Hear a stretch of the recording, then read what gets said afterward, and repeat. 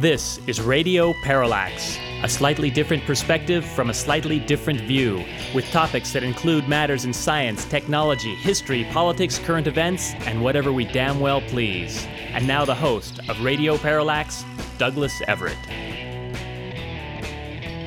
want to start out this program by giving an attaboy to some people who deserve it, the good folks over at the McClatchy Organization. McClatchy Newspapers collaborated with the investigative newsroom ProPublica and PBS's Frontline to produce a series which aired this week on PBS stations.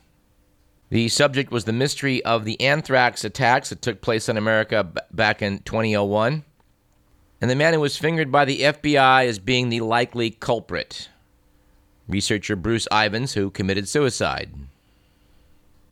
The Anthrax Files special Frontline presentation aired 9 o'clock last Tuesday on KVIE locally, and 3 installments appeared in the Sacramento Bee, ending today. To make a long story short, it appears that the case against Bruce Ivins was considerably less than airtight, raising the distinct possibility that the perpetrator of those attacks 10 years ago is still at large. On either next week's program or the one after, we're going to try and talk to some of the writers that worked on this and delve into this disturbing story. We do want to give an attaboy to the people at McClatchy for doing some fine investigative journalism. We see too little of that in contemporary America, and want to applaud the good people at McClatchy for doing their best to bring us news we should know about. News we should know about even if it requires a lot of extra digging and a lot of extra bother. Too much of today's news reporting is a result of someone reading a press release handed to them by the people that want to get their version of the news out. So, again, to the folks at McClatchy, well done. But let's begin today's program, as we like to do, with On This Date in History. The date in question today is the 13th of October. On October 13th in the year 54, Tiberius Claudius, the Emperor of Rome, died at the relatively young age of 63. His is considered to be a good reign, his 40 years following that of Caesar Augustus. Unfortunately, upon his death, he was succeeded by Caligula, by all accounts, a very bad man. On this date in the year 1534, the Italian Cardinal Alessandro Farnese was elected pope and took the name Paul III. Rumor had it that his support resulted largely from the romantic affair between his sister and the previous pope, Alexander VI. On this date in 1884, in Washington, D.C., delegates from 25 nations agreed to adopt the Greenwich Meridian, the line of longitude passing through Greenwich, England, as the prime meridian, which would later lead to those BBC announcements about whatever hour it was, Greenwich Mean Time. Although, if I'm not mistaken, I believe that half the year London goes on to daylight savings time and therefore is not on Greenwich Mean Time. If you have any data on this, please drop us a line at info@radioparallax.com, especially if you're listening in the UK. On October 13th in 1923, Ankara was chosen to be the capital of the new Republic of Turkey. This was the doing of Kemal Ataturk and his allies. And we promised you for years we're going to talk about that man sometime on this program. Looks as though we finally have someone lined up to do so, which I expect to do in December. Ataturk took a backward Islamic state and turned it into a modern European republic. That took some doing, and how he did it is something we ought to look at. And bending the rules a little bit, we would note that it was 64 years ago tomorrow, October 14th in 1947, that U.S. Air Force test pilot Chuck Yeager became the first person to fly faster than the speed of sound. It's been our great pleasure to have interviewed General Yeager for you, dear listener, and we refer you to our archives if you didn't catch that on the first go-through. General Yeager was very gracious with his time, and we hope that we will speak with him again. The quote of the day comes from the late Steve Jobs, who said, "Being the richest man in the cemetery doesn't matter to me. Going to bed at night saying we've done something wonderful, that's what matters." Our quip of the day comes from Jimmy Fallon, who said, "YouTube has launched a politics channel so that people can easily find videos of the presidential candidates. Today they posted their first video, Cat winning a debate against Michelle Bachmann." Our bit of humor of the day comes from the Dave Barry calendar. Said Dave, Men are always trying to rush through the mating steps. Stand next to any construction site. When an attractive woman walks past, you'll hear construction workers suggesting she go directly to, like, step 74. This approach never works. Construction workers have been trying it since they built the pyramids, and not once in all that time has a woman ever said, "That's a great idea. Let's have carnal relations right now on this pile of dirt." And yet, guys keep trying. Why? Because we're dumber than fruit flies. Fruit flies at least have some clue about what their mating ritual is supposed to consist of, whereas human guys get most of their information from letters written by imaginary people to Penthouse magazine. Our stat of the day is one, as in one dog. With the revelation that to control Shanghai's growing pet population and curb rabies, China's most populous city has introduced a one-dog policy. In a move reminiscent of China's family planning measures introduced in 1976, Shanghai residents are only allowed one dog per household. Now, as far as we know here at Radio Parallax, this particular news item has no relation to the cancellation of China's annual dog meat festival. But we suspect that restrictions on dog ownership may make fewer dogs available for eating. But frankly, we just don't know. So any listeners in China, if you have any insights into the dogs for eating versus pets story, drop us a line at info@radioparallax.com. We have so many things to talk about in today's program. Well, let's jump into the good, the bad, and the ugly.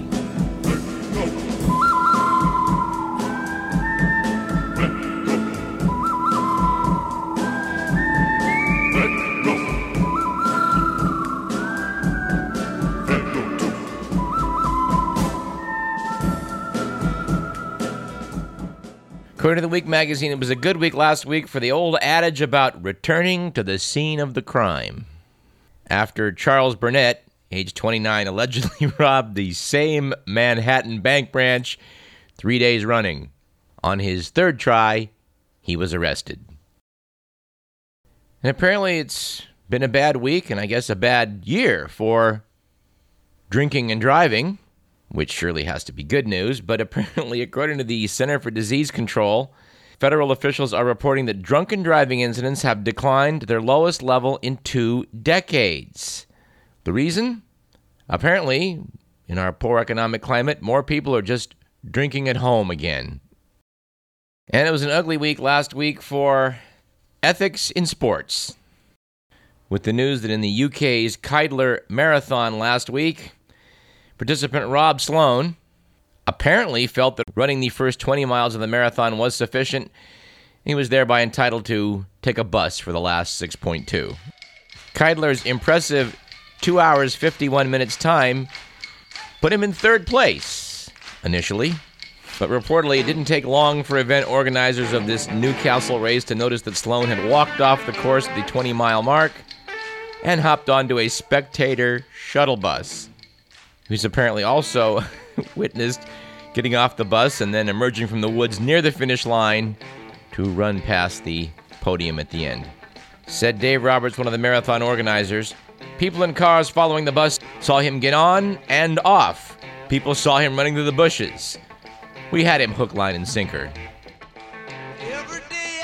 Reportedly, Sloan initially called the accusation laughable, but then admitted his transgression after a brief investigation. He reportedly will go before district committee this month and face the possibility of being banned from marathons. You know, here at Radio Parallax, we don't consider this to be a particularly hard call. Runners known to get on buses while participating in marathons really do deserve to be banned, don't you think? Mr. Millen suggests that what he really ought to face is being banned from riding buses.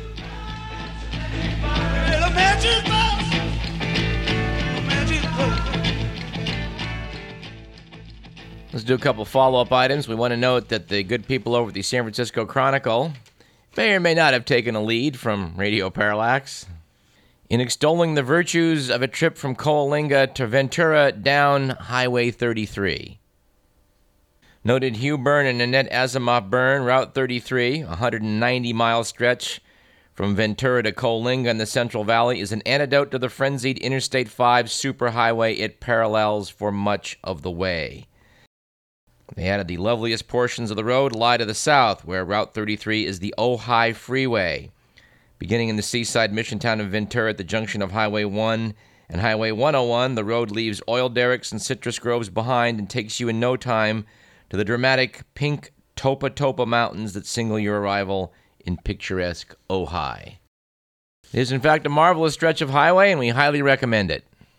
Especially, dear listener, if you have a motorcycle. We talked at length about Hawaii a few weeks back on this program.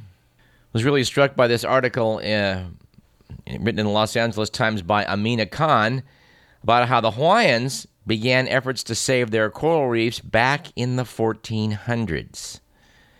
Apparently, in the 15th century, native Hawaiian islanders were engaging in sustainable practices to preserve their coral reefs, which ushered in 400 years of recovery.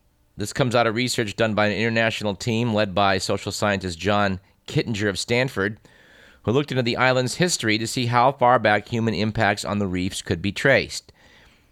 This team looked at 17 archaeologic sites around the islands to see what had been tossed over the centuries into community dumps.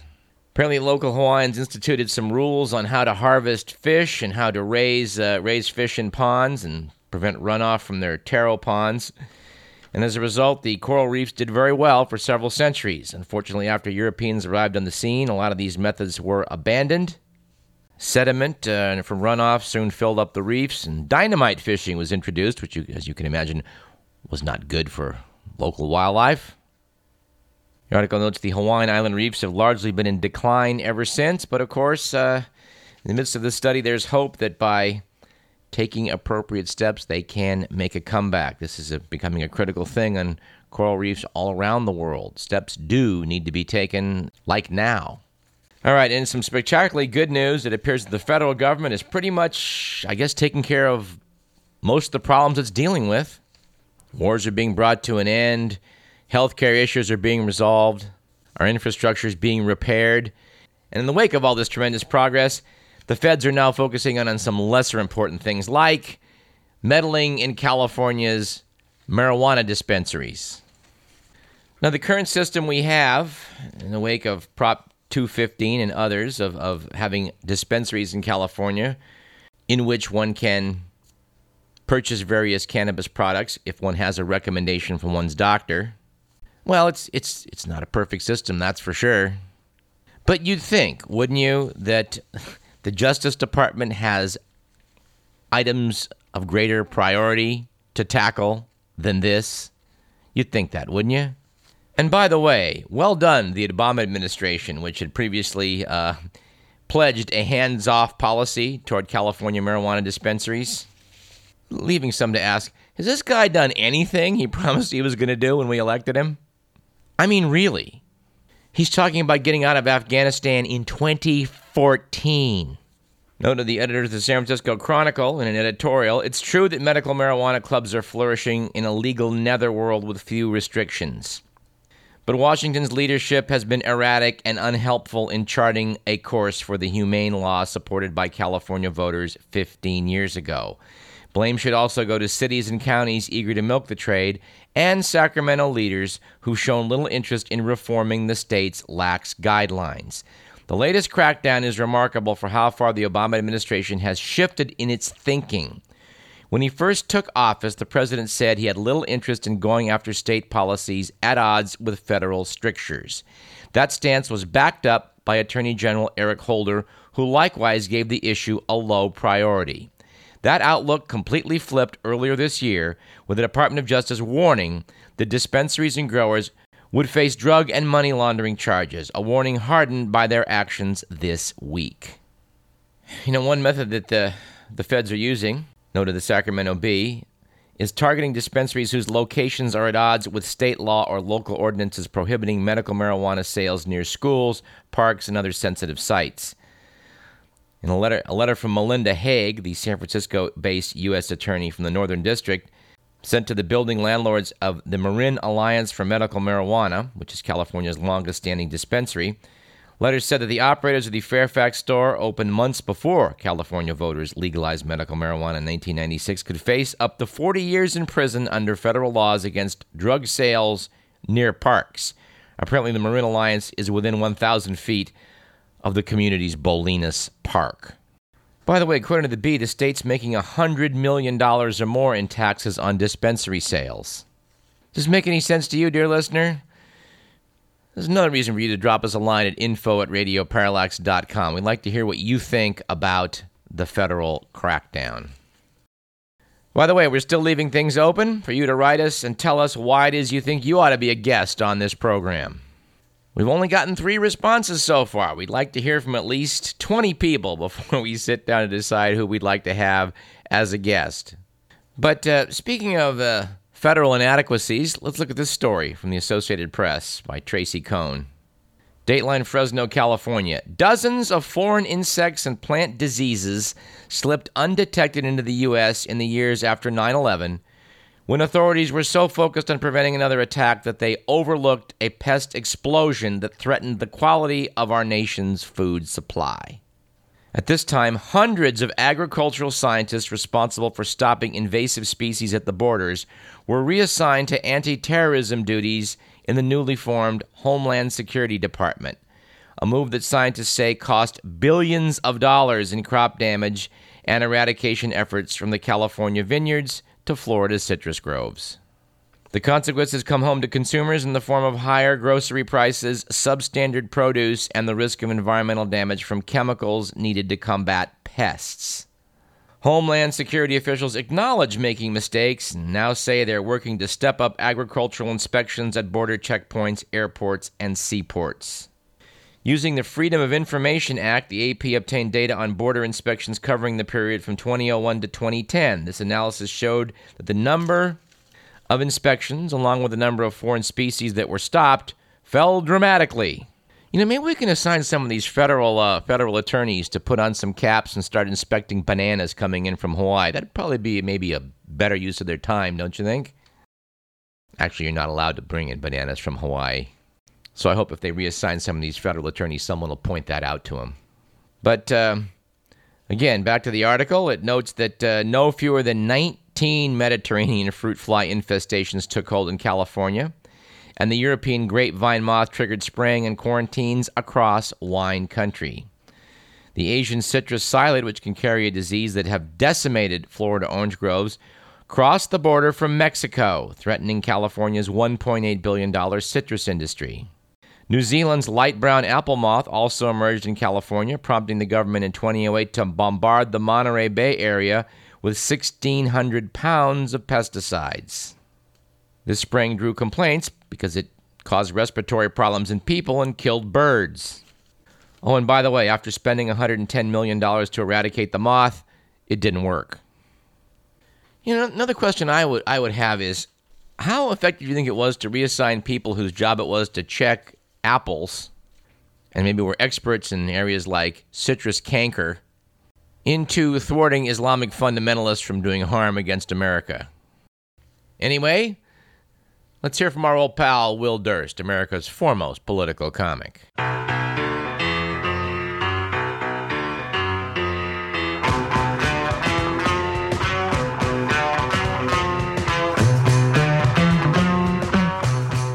Hey guys, Will Durst here with a few words about the decision by banks to charge customers $5 a month to use ATM cards for purchases. And those few words are, you greedy, stinking, ravenous, slime-sucking, avaricious pigs. How much money do you have to make? I mean, I get it. You're not a non-profit organization. Yeah, sure, you're out to make some money. Aren't we all? But do you have to make all the money? What were your profits last year? Is it $1 bazillion dollars enough? Shouldn't you leave a little behind for the rest of us so we can do business with you? Otherwise, you won't have a reason to exist anymore. Or is that the ultimate goal? To gather together all the money in the world and then we borrow money from you just to get a look at the money we no longer have. This is my money we're talking about. You're supposed to pay me to use my money. What's the interest rate on savings accounts now? 0.02%? Oh, right. The Fed has determined that interest rates should stay low in order to boost the economic climate. But wouldn't that also mean that interest rates on my credit card should go down too? I'm paying 20%. In some states, that's known as usury and is illegal. For crumb's sake, you can get a better deal in the street from Vinny. And how many different ways can you charge me for using my money? Don't you get it? It's my money. We're not talking about credit cards where I pay you to lend me money. These are automatic deductions from an account into which I've already placed money. My money. Keep your filthy paws off my money, you damn stinking apes. Wow. Sorry. As you can see, I'm just a wee bit ambivalent on this one. For Radio Parallax, I'm Will Durst.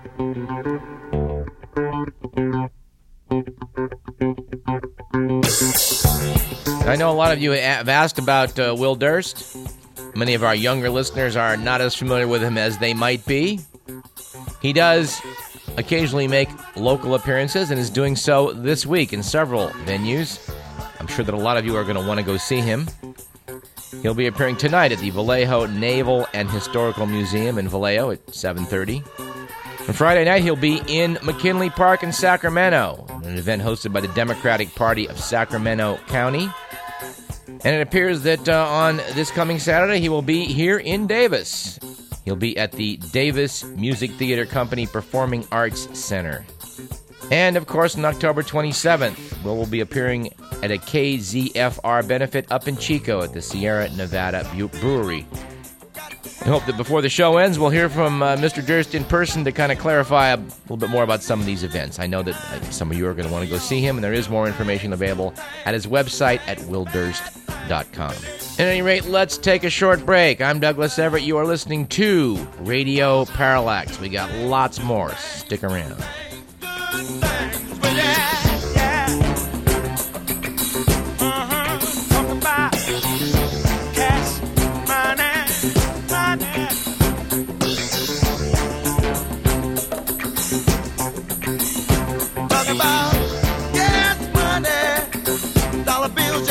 Come on now.